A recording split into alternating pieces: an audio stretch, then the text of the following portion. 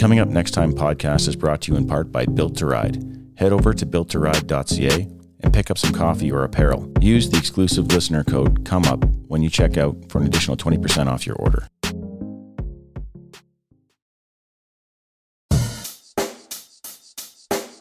Check the mic and make sure it sound right, boy. Hello, everybody, and welcome back to the podcast. I'm your host, Barry Moore.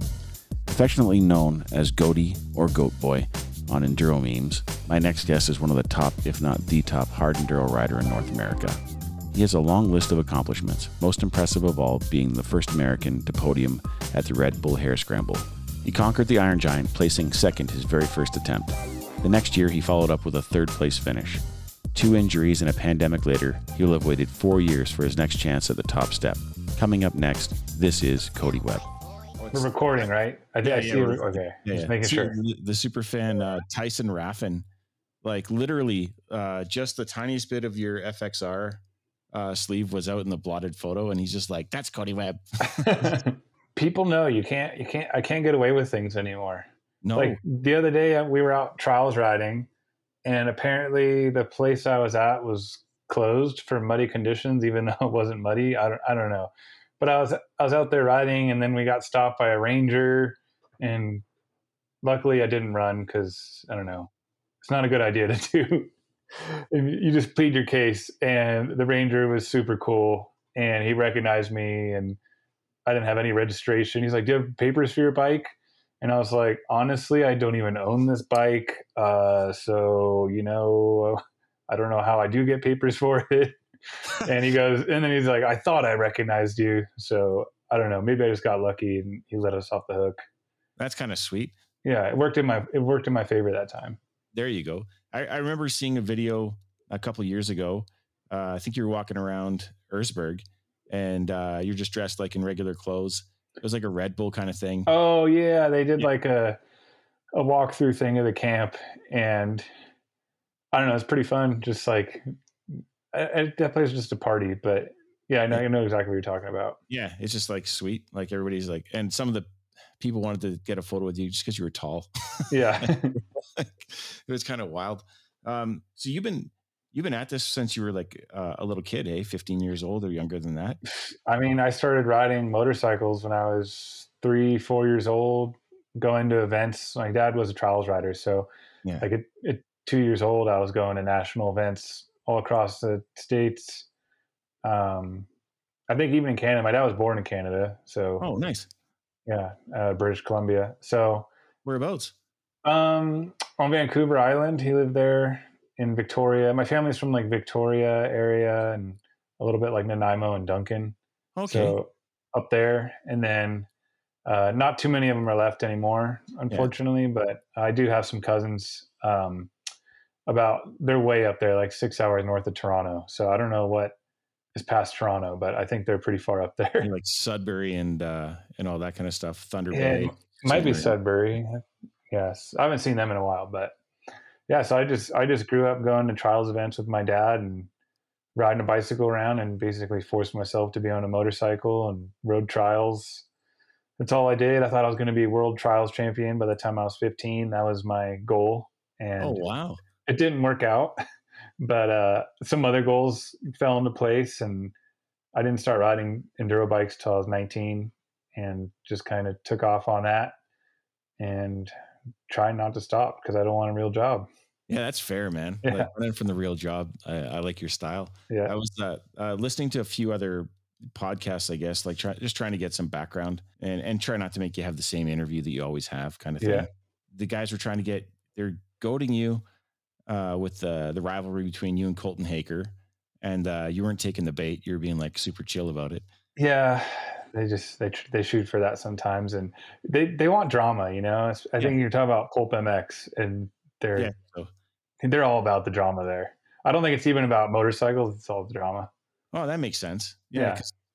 Like, I don't know. I got to meet Colton at a Red Bull event in Calgary, and like he seemed pretty chill. So I like, other than competition between you guys having that kind of rivalry, I couldn't see a off the course kind of crap. Like, yeah, you have two guys at the top of their sport. Like, obviously they're going to be butting heads. Like, it's like same thing with all animals, like someone wants to be an alpha and you kind of butt heads. So That's right. Yeah. I think it's nature. It is what it is. And now we got that other Canadian kid, Tristan Hart, trying Yeah. to weasel his way in with us. And I think I'm no longer like the threat. I'm the old guy now, you know. So he's got this young guy trying to make himself an alpha. So now I think I'm going to let them do their thing, and I'm going to do my thing. Yeah. There you go. You'll get Hopefully the rivalry switches over. Oh, that'd be awesome. Yeah, I'm gonna talk to Tristan in just after Last Dog Standing. I think he wants to talk to me, and then I'll bust his balls. Like, yeah, definitely. So that I reached out to him because we have a mutual friend, him and I, and then I reached out to him just to see if he wanted to try to goat you or whatever, like send a message. But he was pretty cool. He was just like, I wasn't trying to stir the pot. I was just like, I don't know how, like, I imagine everybody's sort of friendly except for on race day. Like, yeah, no, I think everyone is still pretty relaxed for the most part on race day, especially with the hard enduro stuff. It's more spread out, not quite as aggressive, but it does seem like everyone's getting better. So the aggression is going up in that series. But with enduro cross, your racing is so short. Like, you got to take advantage of anything you can. yeah. And enduro cross, or like in the like the longer enduros, you used to have time, but now it seems like you don't have time. Like a 5-minute window no longer exists. Like it. No. Yeah.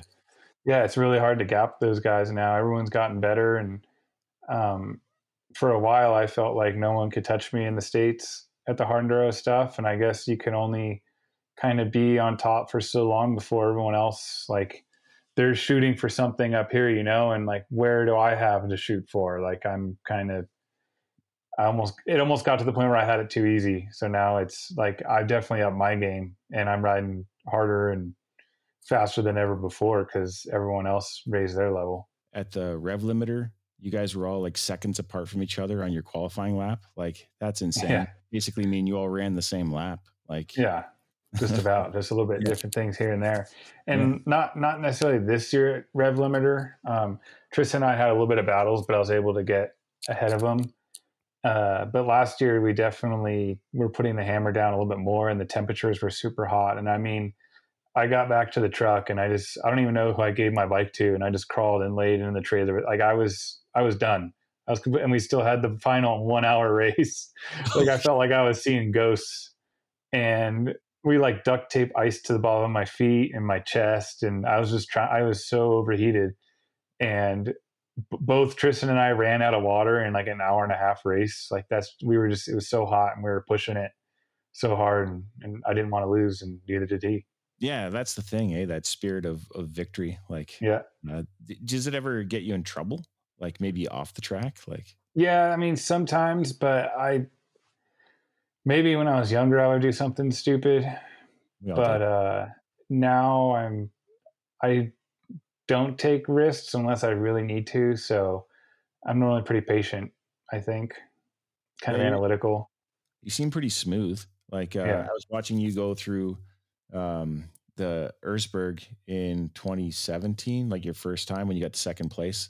You going 2016. Yeah, I'm horrible with dates, man. Like, I'll just put that right now. I know you podiumed in second. You guys are going through like the final rock garden, and just like you picked a better line, and it just seemed like you're just picking away at it. And we have rock gardens here, so I know it's not like you can't see a perfect line. You're just sort of like winging it half the way.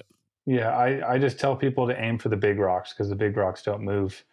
But but the problem is if you do go too big rocks, then they swallow your whole bike. So you got to be a little careful of big holes. But I don't know. Whenever I'm doing training schools or anything like that, like, people always are weaseling through the rocks and dragging their swing arms and bending their rotors, and I'm like, just go over the rocks. You may not think so, but it makes your life easier sometimes. That's crazy. And was it so 16, 17, 18 you were injured? Yeah, 18 I was an idiot and I broke my foot and tore a ligament in my knee, like, in qualifying at Erzberg. Oh shit. The second day. So I'd already made front row and I was just like, oh, we'll see how this goes. Right off the bat, I was like, oh my God, this is so rough. Like, calm down. Like, I had one close call and then instantly I was like, I don't know, I think I hit a rock and just started fishtailing and I crashed pretty hard. It was like just mentally defeating and saddening. You know, I was pissed. I felt really prepared going into it that year. And then 2019, I was doing some filming thing a week before I left, and I blew my knee out like really, really bad, and lost all chances again. And then 2020 COVID, 2021 COVID. So I literally won't race Erzberg for essentially 4 years before I go back again. That's insane.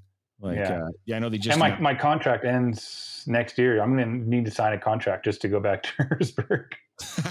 That's awesome. just for, I just have to go again. I can't go down with not being able to race, Yeah. How's it like? It must've been like a tough thing to swallow, like being basically right there, ready to go, everything working out, and then all of a sudden it not. That must have been.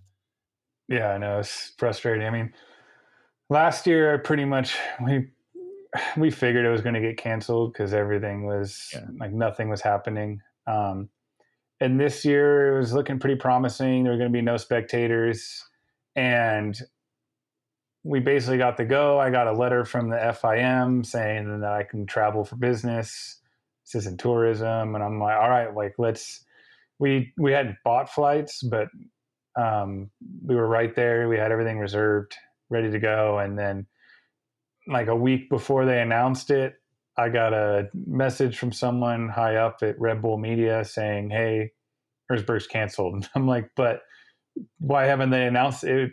I don't know. It was just I was in this weird limbo for a week, not knowing what's going to happen. And I saw Tristan, and I'm like, "Yeah, I don't know. I heard from someone it's canceled. That's pretty high up, so don't get your hopes up." And then, unfortunately, those guys were all in Portugal over last weekend for the Lagares race, and man, that got turned upside down real quick. And I think Erzberg announced like the very next day or that same day the cancellation, like how they're going to cancel it. And I think that was a really good idea because people plan this out. Like this is a big thing for a lot of people, and I wish we would have known earlier. Oh man, but it is what it is. Yeah, locally we have riders who plan to go, and it's like a 1-year plan, right? Like they train all year long to go. They scrape and save all the money that they can get, and then they, privateers, they show up and they want to be one of the 500. Like geez. And this year just sucks. Like I got a notice this morning saying that it was closed, and it sort of sucked. Like I'm not going to go. I'd just be carrying gasoline and money over there. Like but you're just saying like for the people in general that want to go and just to be see part of it. Like I've never seen anything that big in Canada. We wouldn't even get 500 people, including the spectators, at any of our enduro events. And there's like almost 2,000 people to ride, and then all the chaos. It's just like Burning Man for gearheads, and that's it's wild. Never like Burning Man for gearheads, hands and down. I think when I retire, or when I just don't care anymore about trying to do well there, I'll go and I'll actually participate in the beer tent activities, because that does look pretty fun, but I never get to take advantage of it because you need like every ounce of hydration and electrolytes you can to try and finish that race. Oh, I believe it. Like the Carl designs it so that like his goal is only one guy can cross the line, and he's annoyed that more and more of you guys are making it over. It's hit or miss. The last couple of years, quite a bit of people finished, but I think the year I got second, only 9 people finished. The year before that was 5. The year before that, no one would have finished. He made it too hard, and then they all had to team up, and pull each other up that I don't know, I forget the name of it. Yeah, downtown, which is basically now Green Hill. But I mean, it's been so long now since we raced there, and we're not going to race there till June of next year. It's an ever-changing environment there. Like that whole pit area at Green Hill, like we go underneath that bridge. It's different every year. So that bridge may not even be there by the time we get back. Who knows? That's insane. Yeah, I was going to ask you about coming out the other side on that bridge. Like you're a tall guy, man, and it looks like people just scrape underneath. Yeah, it's pretty close. I It looks worse than what it is. I don't know. It's like a depth perception thing, but it's like you have to duck. It's not. Yeah. Okay. Fair enough. Yeah.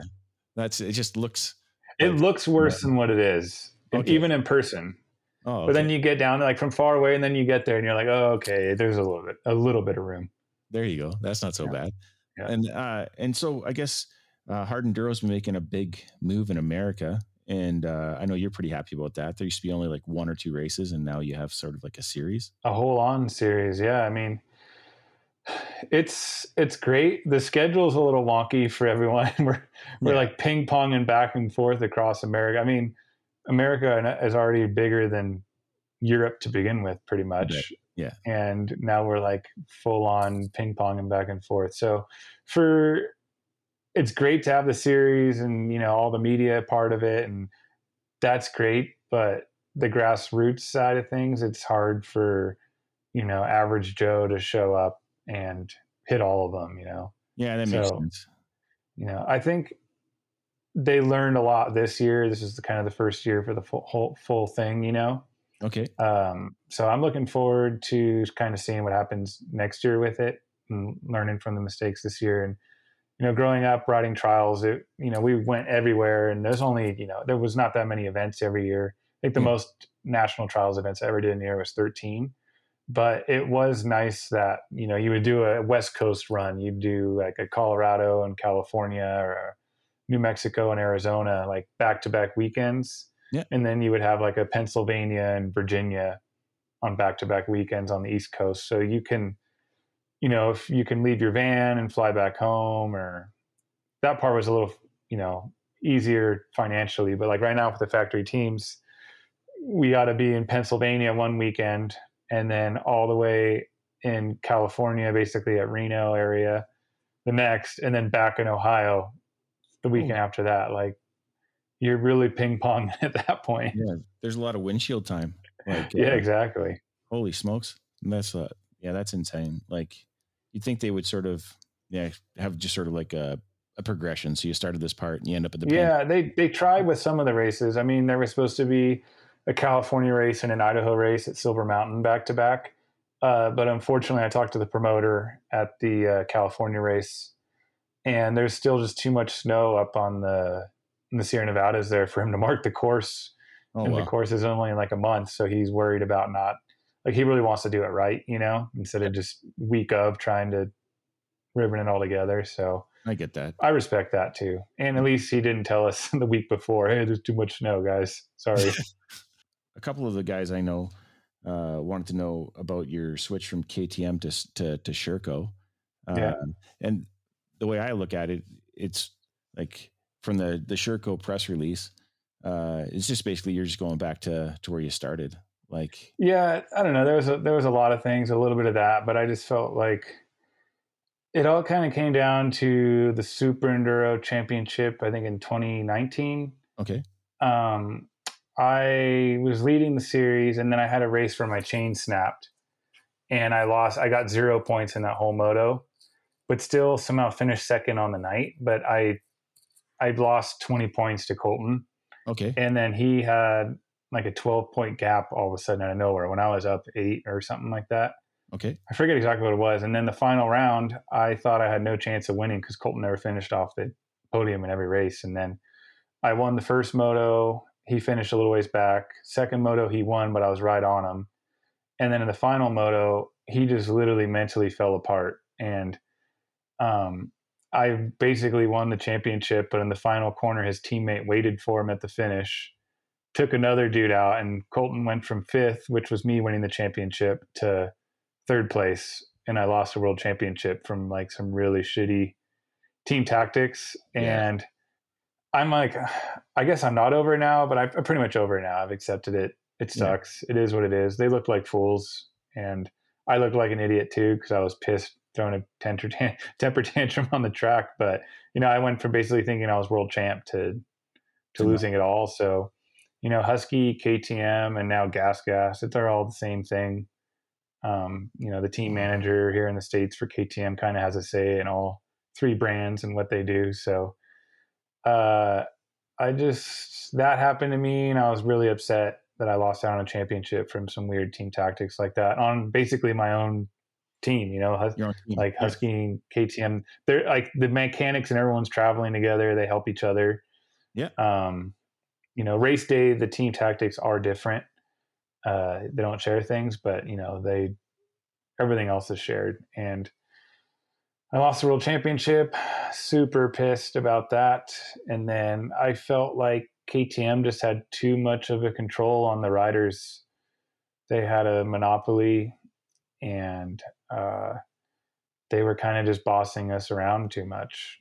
Okay. I felt, you know, I didn't have a kid then, um, didn't get hurt and blow my knee out, but I was still like kind of young and wanting to travel, and I wanted to go to Europe. And it got to the point where like European riders are European riders and American riders are American riders. And I was like, okay, well, I get it. But like, I want to try and do these races. Like, I want to be one of the best people in the world at this. Yeah. And now I'm just going to be quarantined into my own series here. So I had Churco approach me. They got a new importer here in the States, and kind of were just going to let me do whatever I wanted to do. That's sweet. And that was nice for sure. So there was that. And then it basically came down to like, I just felt like I was a puppet for him, or like just another number on the squad. And if I wasn't there, they'll get someone else. Oh, wow. So that's why I ended up at Churco. That's sweet. And it's been pretty awesome. I mean, I have a really good relationship with my mechanics. I think that really helps out a lot. We talk pretty much every day. I've done a ton of, I guess, development on the side for aftermarket stuff. So like with Recluse, P3 skid plates, a bunch of other stuff. So I've kind of been helping with that. And then I went to school for engineering, so I enjoy that stuff. Yeah. The one thing that's a little bit different is just it's such a new program that like the logistics of KTM are like, this is what we do, this is how we do it, this is how it's been done since, you know, the last 5 years or something like that. And now we're just hopping in and figuring this stuff out. So kind of right now, that's the only thing I'd say we're lacking a little bit is just logistical side of things, because it's still new and we're a way smaller program with less funding. So we don't have as much, I guess, people allocated to do things. So a lot of people are doing bigger jobs than what they should be doing. Like my mechanic right now, he does more than he ever would have done at KTM. He came from KTM too. We kind of stole him. That's with sweet. Me. But no, I'm Josh. No, it wasn't Josh. It's his name was Cody. He's Cody also, Cody Richelder. That's sweet. So no, it's been great. And you know, obviously I'm not bitter at KTM. I just like giving people a hard time. So Sherco just came out with a new ad today, which I really liked. It said it just says stand up, stand out, and then just Sherco. And it shows a Sherco, and then in the background is just a bunch of sheep. And I feel like that's pretty fitting because people don't know why they love KTM. They just love KTM to like KTM. And there's plenty of other brands out there. I mean, Sherco, I've been really happy with the bike. You know, I rode Beta for 4 years, and, you know, I thought that was a really great bike too. I mean, I haven't ridden any of the new ones, but when I first got on the KTM, I had a really hard time getting comfortable on it because I didn't really like the motor power delivery back in 2015. I feel like Sherco and Beta are kind of, they come from trials, right? So like Beta was originally a trials bike, Sherco was a trials bike. So their motors just have like a lot of low end grunt, which is really good for the hard enduro stuff. And when I first was on that KTM, before we kind of knew what we were doing with the hard enduro stuff, kind of struggled a little bit with just the power delivery, even though a two-stroke's a two-stroke, but we figured it out, obviously. And then they went TPI, and I was really excited for that at first. And then I rode it and I was no longer excited about it. So, but they got better and better every year. So they're only going to keep getting better. And same thing with, you know, four strokes. When four strokes went from carb to fuel injection, they were kind of scary at first. I think Suzuki figured out how to get rid of the death bog before the rest of them did. Yeah. They probably still have the same fuel injector and motor since then, but Yeah, probably. yeah. So it's like the Yamaha philosophy: if you get it right, stay with it. And Yeah. I mean, the Yamaha motor's probably been the same since 2002 now to now, but few changes maybe. yeah, geometry is similar. Like, Yeah. one of my good friends, he rides. They have the 06. The 06, they went to aluminum frame, and I'm pretty sure it's still the same frame.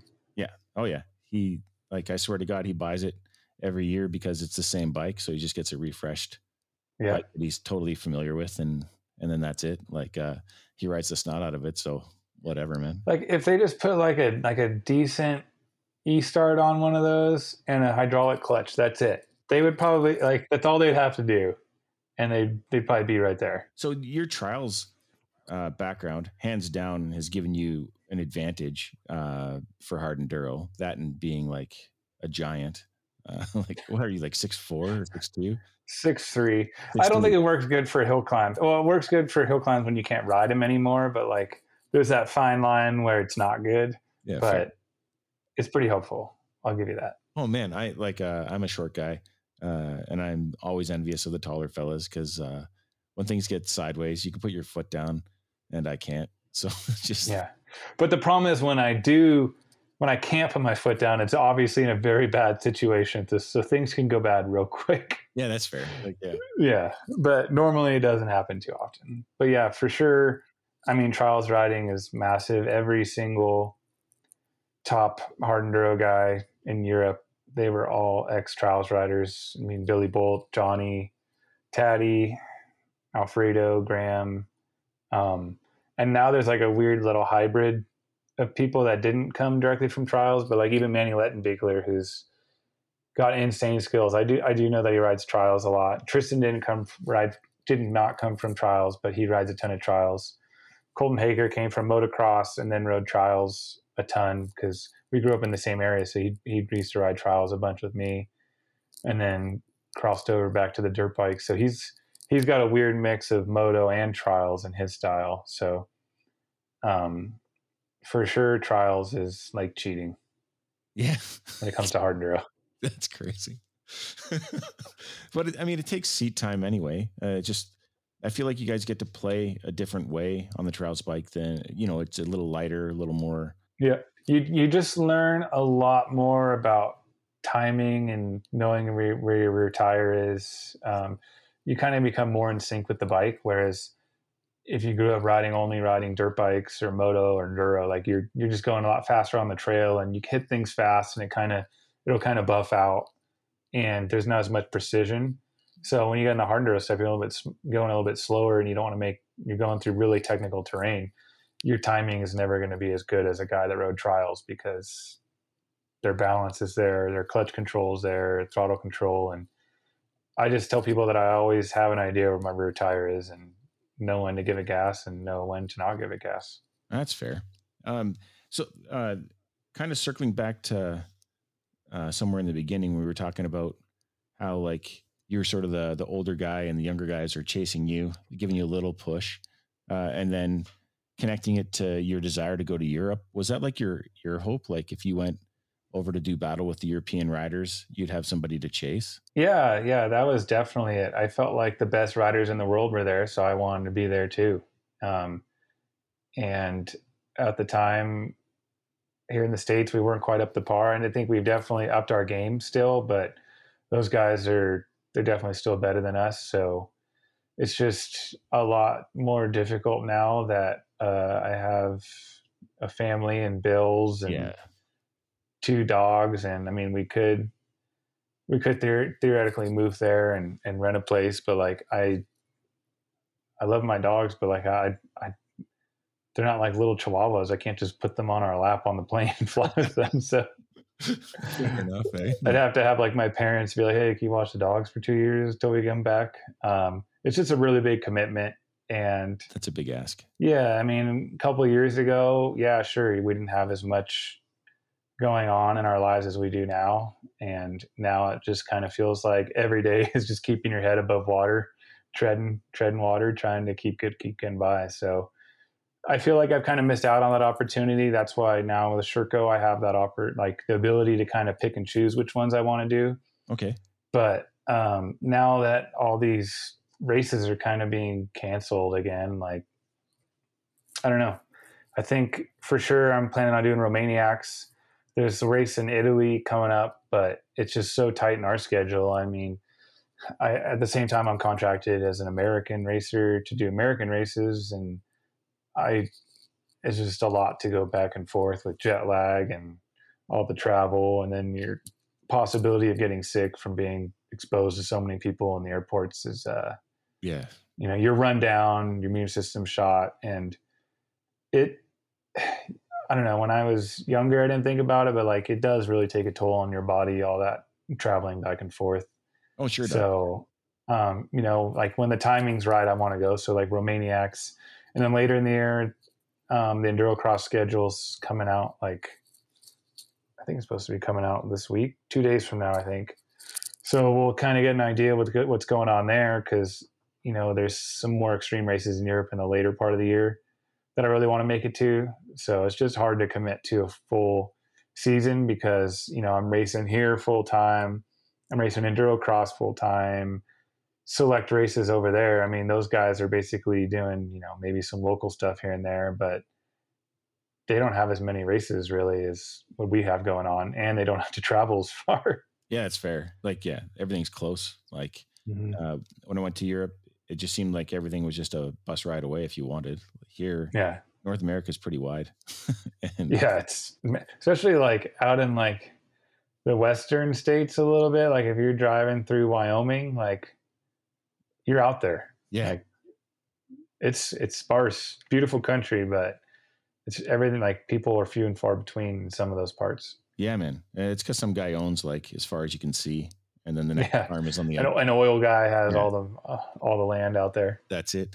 So you moved to Colorado from California. Yeah. How are you finding living in the mountains? I mean, I'm basically like on the edge of the mountains. I'm out in prairie. I'd call it prairie land. We're basically around Denver area, and it's okay. Yeah. It's a big prairie out here, but at least you got like beautiful mountains to look at to your west. But no, I'm enjoying it. I think it's just like things change a lot after we had a kid, and I was paying a ridiculous amount of property tax for terrible schools, like 2 out of 10 on ratings. Okay. And it wasn't like I'm in a bad area. Like I'm in an expensive area, but I don't have $3 million to buy a tear down fixer up home to be somewhere where we want to be. You know what I mean? Like I know exactly. It's not realistic there. I don't know where the wealth is coming from, but not from me. Yeah. So, I mean, I still love it there and really didn't want to leave, but it wasn't like what I remember growing up there anymore. And, now we're here, we got just a small little starter home thing and really good schools for my kid.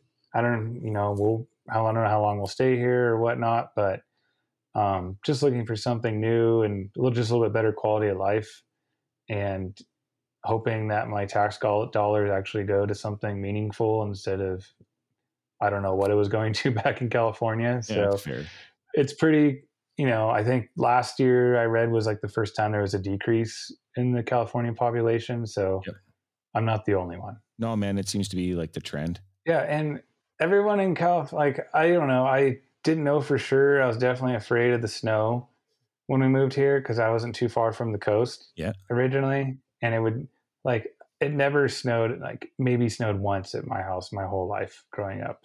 Fair. And it didn't stick. It stuck for like 5 minutes and then it was gone.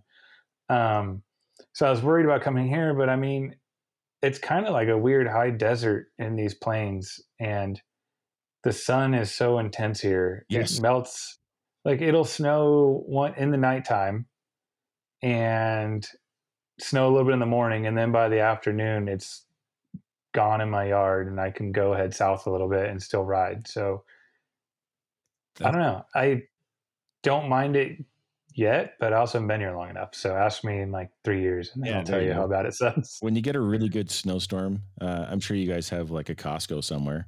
you should take your truck or whatever, go to the Costco and just do donuts. Yeah, just really let it loose. Yeah, man. So then you figure out how to drive in the It was like not long after we moved here, but I guess it was one of like the fourth worst storm in Denver history. But it wasn't, it was a lot of snow, but I think it was more the wind that made it a bad storm because I don't know, maybe there was about almost 2 feet in parts of my yard, but then like against my shed door, it was like the wind just blew. It was like super deep in some parts, depending on where like the snowdrift was. So I think, I don't know, the storm didn't live up to what I was expecting. I expected something wild, and I don't know. I don't know. The thing about winter storms is they're sort of gentle. Like the snow just keeps stacking up, and then that part's true. And then you're just like, holy shit! Like, and it's nice. Like you get a nice workout in the morning when you shovel some snow out of the way. Like, yeah, it's good for you. Like, yeah, it's good training. Yeah. Yeah. For an athlete, it's the stuff, man. You'll be I don't mind it. Snow off your grass just to get the extra shovelfuls. Yeah, might as well just throw it in the neighbor's yard. Yeah, they'll appreciate it. The kids will love it. You did a really kind thing for Tristan at Erzberg. You gave him your brake lines. Like, yeah. What? Why? Well, just one of my brake lines. Oh, one. Yeah. Well, that was when I blew. That was when I got hurt, like the week before, and I don't know. I basically only went because I had already bought my tickets and they weren't refundable. Yeah. And I had my travel per diem from KTM. So I was like, well, I'm going to go and still try and race just so I get my money back for my travel to pay for my flight. That's awesome. But, and at that time, like I literally, the day I blew my knee out, my wife flew down to where I was to drive me home the next day. So I go to my ortho, and she told me that night that she was pregnant. So that was like probably the most whirlwind of a day in my life, from thinking my life is done to going, oh shoot, what the hell do I do now? So it started with that. And then, so I was just like on a high, even though I was super bummed anyway. So at the time, her parents were living in Munich, Germany. So we all flew out there, and we kind of, even though it was really soon into finding out she was pregnant, we had to tell them that we were having a kid. So they were excited with that, and just kind of did some touring stuff because I knew I had no chance at the race. Yeah. I was just going to attempt to ride. I did the prologue, and I somehow got second row without even being able to sit on my bike correctly. I was pretty proud of that. I'd say, yeah. Yeah. Especially because like I beat a lot of people, and like I kind of felt bad for them, but like I was also super proud of myself that I beat them for not being able to sit on my bike correctly. So in the main race, I crashed right off the bat and went over the handlebars in the puddle. It was super embarrassing. Oh shit. Yeah, there was a huge puddle, and they were like taking mud with a loader to try and fill the mud hole a little bit. And I was like, oh, I went all the way outside because I knew I didn't really have a chance. So I was like, oh, I'll see what I can do. And I literally just augured into the mud over the handlebars into like the swamp at the bottom of the mine. So it didn't hurt my knee any more than it was already hurt. I had it like fully wrapped up from my toes all the way up to like past my thigh to keep the swelling down. So it wasn't very comforting, and I couldn't bend my knee all the way, but I can halfway stand as long as I didn't put my legs straight. And so I just basically was in a squat trying to ride and not put my foot down. It was really stupid, but I should have pulled out sooner than I did. But I rode pretty far into the race and passed some people, and I was just kind of letting people pass me and just kind of having fun and like yelling at riders, like cheering them on kind of. And then as soon as I got to like the first bad bottleneck, I was like, all right, I'm out. I'm over it. Like, this is stupid now. There's no point. So, and I knew I wasn't going to finish the race. So I kind of basically just rode around. I snuck around the mine because I wanted to go to Carl's Diner and help other riders. And I had to keep avoiding all the workers. And then I was also really trying to avoid race course because I didn't want the like helicopter to come on me and think I was leading the race. So like I had to go this crazy way to like sneak around everyone mid race to get to Carl's dinner or whatever it is. And then I basically ended up on the bottom of Carl's dinner, and Tristan was doing really well. I think like 11th, but he was running top 10 for a while. Okay. I believe like 9th. And he came down near the end and he's like, I have no front brake. Like I lost my front brake. And, my bike was right there. And I'm like, take mine. Like you can't, I'm like, I knew what was coming and I knew you can't ride it. Even if you want to walk it, like you're just going to throw your bike down if you don't have a front brake because it's so steep. Even skidding the rear, it's not enough. Okay. So it was basically me like hobbling, running back and forth between our bikes. And I was a rider, so I can help him, right? Yeah. Even though I cut the course kind of. So I took everything off my bike. I had tools. He had some tools. And we just swapped the whole front brake line system. And what happened, I think, to him was he nicked the hydraulic line. So it was just leaking fluid. So no pressure. Yeah. So I hung out there a little while longer and I wanted to try and get to the finish for some of the other riders. So it was really cool. I got to see, pretty sure I remember seeing Tristan finish the race. But he does owe me because riding back out of where I was without a front brake and a blown out ACL was very sketchy. It was, it was not comforting at all, but I made it out. Yeah, fair enough. Certainly nothing that duct tape could fix, that's for sure. Yeah, but I mean, like, why wouldn't I help him out? I don't know. It wasn't my race. That's true. I just thought it was pretty cool, man. Like, it says a lot about your character. Like, there's plenty of guys be like, that's a him problem. And then you had some way to help him. I don't know. I mean, I've ridden with him a bunch back home and done some training and riding together. And I want to see a North American guy do well, even though he's not American. I'll let the Canadian slide because my dad was born there. Fair enough, eh? Like, you got some Canadian in you. Like, I wonder if he will get on the podium. That would be crazy. Because, like, you know how you speak about the Americans going over to Europe and they're just being like out of your league kind of thing or whatever. That's the same thing. Like, we're good. We're just not like they're I mean, I've beat all of them on different occasions. Just no, I get what you mean. Like, you're not putting them on a pedestal above you. It's just like the level is high and it's very high there. Yeah. When we go to America to race, guys that think that they're fast, they find out pretty quick that like Canada fast is not America fast. Like like the GNCCs, they're ridiculous. Like holy Christ. I went and my hands were just completely numb from carpal tunnel. Like 15 minutes into the race, and I'm like, I can't ride without feeling the handle. I'm just going to ride where I'm having fun and not kill myself. That's great. Like, how fast is a GNCC compared to a hard enduro? I mean, I think they're all different, but I did not enjoy it too much. It's a full sprint, eh? Like, I mean, we'd come out of like a little short tree section that was just like ruts everywhere, and it was wild. Just like you can't even like look ahead far enough to see where you're going to end up. So there's like bushes and I don't know, it's pretty gnarly. And then you just drop onto a road that has like square edges this deep and people are like fifth gear through that. And I'm like, what are you guys doing? Like, this is not safe. Yeah, no, I don't think it's safe. And then they think I'm an idiot for riding through rocks. So whatever you're comfortable with, I guess. Yeah, it's a perception thing, I guess. But I think falling like one body height at 10 kilometers an hour versus falling your body height at 50 kilometers an hour. It's like, there's a big difference there. Yeah. And then you'd be like wide open through a grass field, and then there's like a low spot that just has like gnarly mud bogs, and you basically like come at that. And I think I was like in 6th because I rode a 250F Sherco. Okay. I came out of that in 6th, and then I would like shift down and just lean back and just like hope and pray that I wouldn't go over the handlebars in this mud hole like fully tapped. It's scary. Oh my God, man. But to them, like, they know what they're doing. I don't. Yeah, I guess it's what you're used to. Have you done any desert riding, like desert races? No desert races. I mean, King of Motos is like the closest to a desert race I've done, and I almost want like a bigger bike if I'm going to do a desert race because you basically have to stand the whole time because you never know what's coming.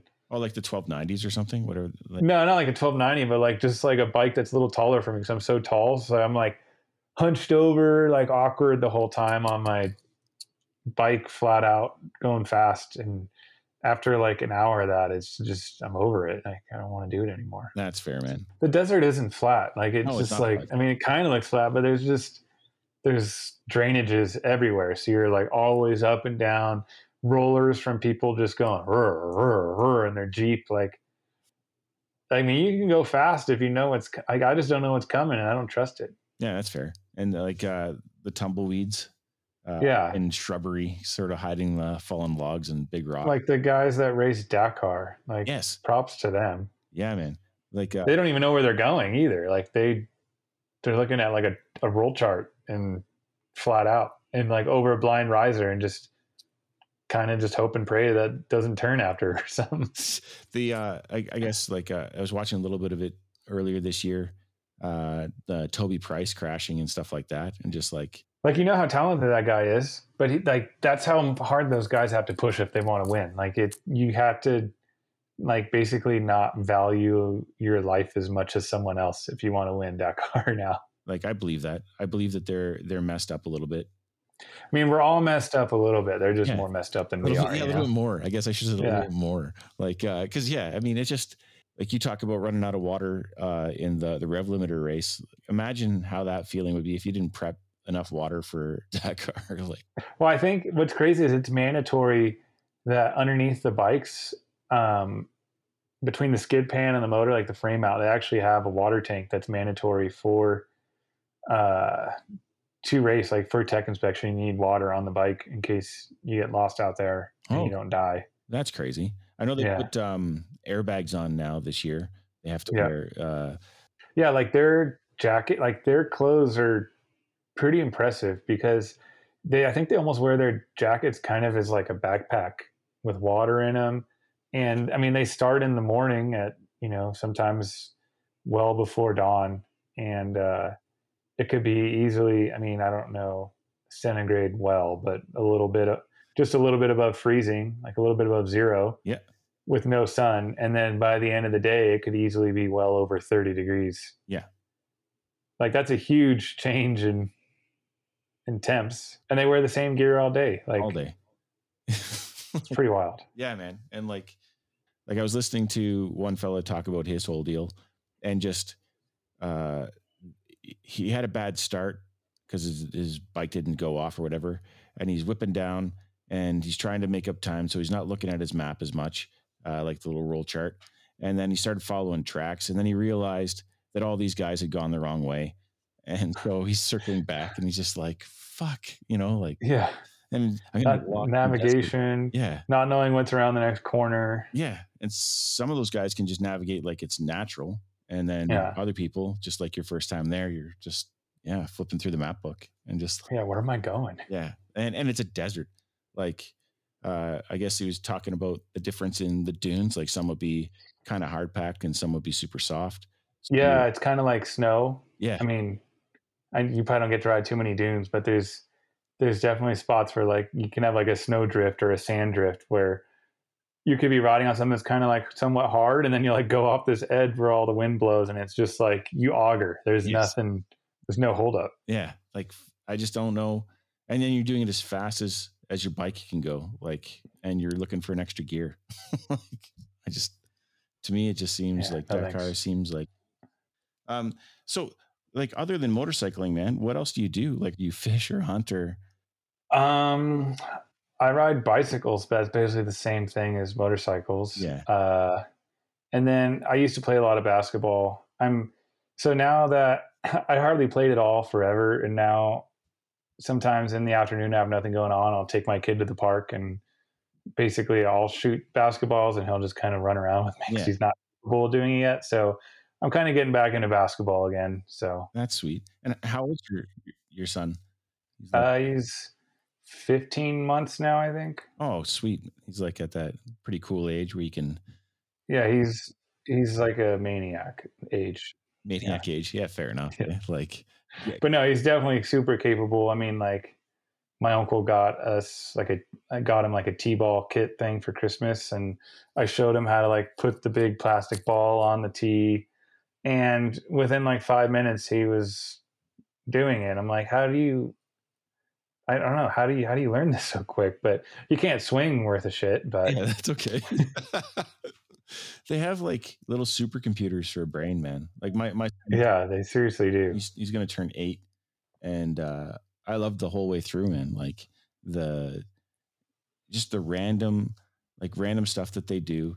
I don't know how to explain it. Like when they just sort of they reach new levels and it's unexpected. I had him. It was, I don't know, maybe 2 months ago or a month and a half ago. I was out in the garage and I had him help me work on my bike. I was testing out like a new throttle cam, so I wanted to make sure that I was getting full wide open at the on the throttle and the fuel because it's on my 304 stroke. Yeah. So I kind of take my frame mount off to see, like, get to the throttle position sensor thing on the fuel injection. So I took off like the little 10 millimeter bolts on the frame mount and I put them on the ground, and he was there with me, and I had my impact gun and then also my 10 T handle. And I got it all together, like figured it out, made sure it was opening up all the way. I was like, okay, we're good. And then I couldn't find one of the bolts. I'm like, like I could not find the bolt to put my bike back together. So I was like, God, where'd you put that thing?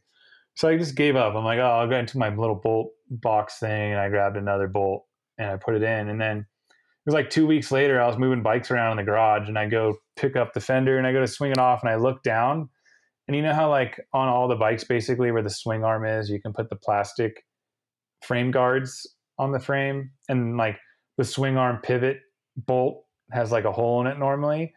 He took the little bolt I had and like put it in like the hole in the frame right there.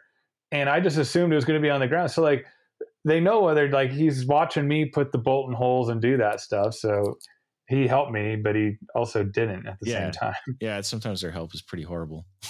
Yeah, terrible. He also is obsessed with whenever it's like raining or snowing, we bring the dog bowls inside for water. Okay. And I don't know, kids are obsessed with splashing puddles. And I like, you turn around for 1 second. I have like an Xbox I bought when I blew my knee out thinking I was going to play video games, and it lasted about 2 weeks until I can do more PT. And then I never played video games again for the last 2 years. But he took both my Xbox controllers and put them in the dog's water bowl. And I'm like, what are you doing? And I only use Xbox now to watch Supercross because I have like the Peacock app on there. Yep. So they just do weird things. But then other times he does stuff that I'm like, how did you know? That's a miracle. Like you knew what you were doing. Yeah. And then other times you just go, well, I just went 5 steps backwards. Yeah. They're experimenting. My dad's really into classic cars. And when I was younger, that's because it was kind of his passion. I mean, he always rode motorcycles and stuff too, but he would restore like old 44, like old Fords, and Chevys, a couple Mustangs. And I guess he was like pretty much done with one. And I thought I was going to help because I'd be in the garage with watching him, and I grabbed sandpaper and started sanding something he had already painted. So I think it's just all kids do stuff. They're all like, I don't know, man. They're such a blessing, but like you pay for it. Like I love my kid. He's so rad. But then he does like really weird stuff. Like we were on a plane one time. I think he was 4 years old, and it's just like the whole plane's quiet. We've been in flight just long enough. I think we're on our way to Hawaii, where everyone just sort of settled in and got used to it. And he was having a good time. And then whatever, he had like his little iPad or whatever, dropped it on the floor. He's just like, shit. The whole plane hears it. Laughter is like, they're just like perfect. And he gets up, grabs his thing, and sits down there. It's just like, I can't believe you said that. Just like my wife, embarrassed beyond belief, right? But it's just like, oh well, they're just people, man. Like they're tiny little people, limited life experience, and that's about it. Like you got him on the bike now, then, or yeah, he's got a KTM SX 50 SX Mini. So he started out on an O-set. Then we went to nice, perfect. Yeah, I liked the O-set because it was like super controllable, And then he'd ask for more throttle. Then finally he maxed out his throttle, and then we started cranking up the I guess the horsepower. And then then he went to the PW50 because at the little races the OSET didn't have enough battery power to make it through one PB race kind of thing. And then he loved the PW50, sort of could outride it. And then I got a good deal on the SX50, and he was short, so we needed to have a shorter bike. But that thing's sweet. Like now he's shredding on that thing. Oh yeah, and it's got suspension, right? Like the PB, better than the PW50. I remember we snapped the frame in half on ours when we were younger. Like I think because like everyone, like whoever buys a PW50, it kind of just keeps getting handed down to the next kid as people, and I don't know, it obviously was like had been through the ringer already, and literally the frame kind of near the steering tube basically just snapped in half, but was still like hanging on at the top, so it just was fully choppered out, like flat. And my dad like kind of bent it back together, like shoved it back together, and then just put like brace steel pieces on each side and welded it back together. And like I'm pretty sure he sold it to someone else that had kids for the same price he bought it for. Yeah, that's not one sweet thing about kids bikes is you don't really lose a lot of money on them like you would grown up bike. Yeah. Like the secondhand market is pretty solid. Yeah, even with a cracked frame that you weld together. Yeah. It's because the problem with being a guy is that we can see the potential in something. So sure, it's got a cracked frame, and if the price is right, and we'll never fix it. Yeah, I'll take it. So what is your favorite bike to ride then? Like anyone, it doesn't matter. It could be like Triumph Bonneville. I don't really care. Like which bike? Oh, I mean, I just like riding my 2-stroke 300 that I have now. Like, you just can do anything on that bike. I mean, it's not great for moto tracks because my suspension's like marshmallows. Yeah. But I just like exploring on that bike. And then I was actually really impressed with the Sherco 300 4-stroke. I was weary of riding one, and then I basically pre-rode one or tested one out before Endurocross, like 2 weeks before the series. Yeah. I rode like one lap around the track, and I'm like, I have to ride this bike in Endurocross. I can't ride my 2-stroke. But, at the end of the day, I grew up on 2-strokes. I like 2-strokes. So my Sherco 300. I do have an old Triumph that is, I was like mid restore on it, and I didn't tear it down all the way to the frame, but I scrapped like all the electrical. I got rid of the mechanical timing on it and everything, did electronic. And I got to the point where I could not adjust the timing because I had to take off the whole case cover. And the newer ones, because mine's a 66, okay, the newer ones came with like a little cap you can take off to adjust the timing with a timing light. But I tried taking my cover off, and obviously there was all oil there. And I'm like, I don't know how to do this. So I took it to a shop, a guy I know that restores and works on old vintage bikes back in California before we moved. So he still has it there. They got it running. It sounds awesome. The seat was rotted out, so I had to order a seat for it. So I don't know when I'm going to get it, but I am excited to ride that thing when I do get it because it's 66. It's got the shifter on the right and the rear brakes on the left. So I don't know. It started as a fun project when I got hurt, and there was like 60 years of grease on that freaking thing. I mean, like I washed it. I can't tell you how many times I pressure washed it trying to get all the grease out of it, but I don't know. I'm just excited to start riding that bike whenever I drive to California and pick it up. You should fly to California and ride it back. That would be a cool story. I could probably get more views off YouTube doing that than any of my riding videos. Do like a whole blog post, because that's kind of like a nostalgic bike that people appreciate, Cross country riding. Like I remember when I got my first motorcycle, I bought it out of a guy's garage, went and registered and insured it, and then it was like basically near Toronto, Canada, and I drove it to Vancouver. Like that's a far one. Yeah, I never even rode a motorcycle. Like I had my license, that's it. Like, but like beyond, that's pretty cool. Yeah, I thought it was awesome. Like it was probably, I don't know, I was like 19 or 20 years old, and it was just super, super thrilling. And then I've done it in the other direction, like from the West Coast to the East Coast on a sports bike, and that was not as much fun. Like, yeah, I don't know, like the rain on a Honda CBR is pretty annoying.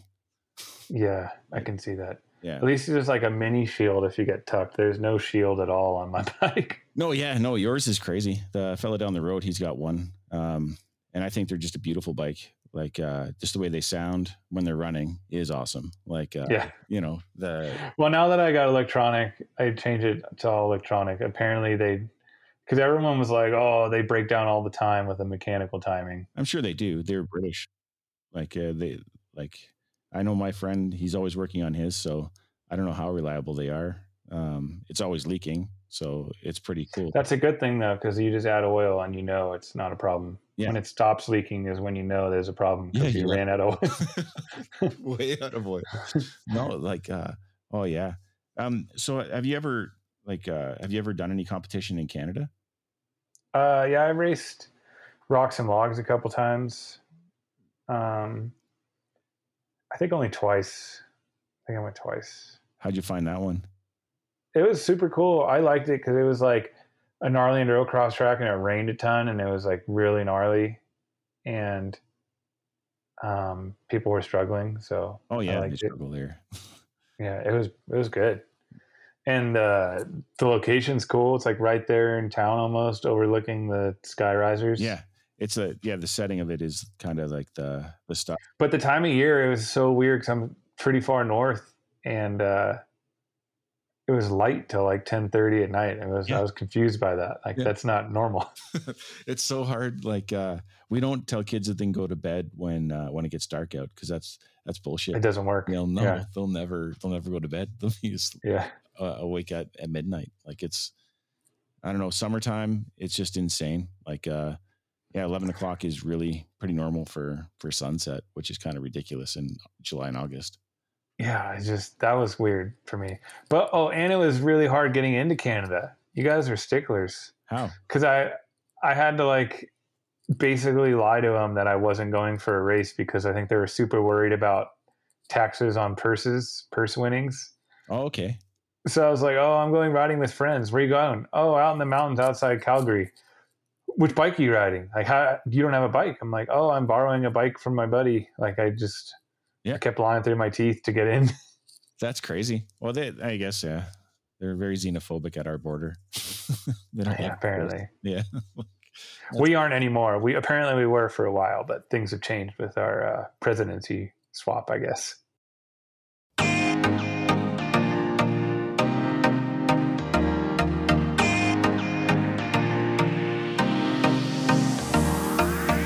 Well, that brings us to the end of another episode. I want to thank my guests for taking the time to sit down and chat with me. A special thank you to you, my supporters. Without you, this would not be possible. If you enjoyed the show, give it a 5-star rating. And if you haven't already, be sure to like, subscribe, and share. If this is your first time listening, I encourage you to take the 3-episode challenge. Once again, thank you for your continued support, and stay tuned to find out what's coming up next time.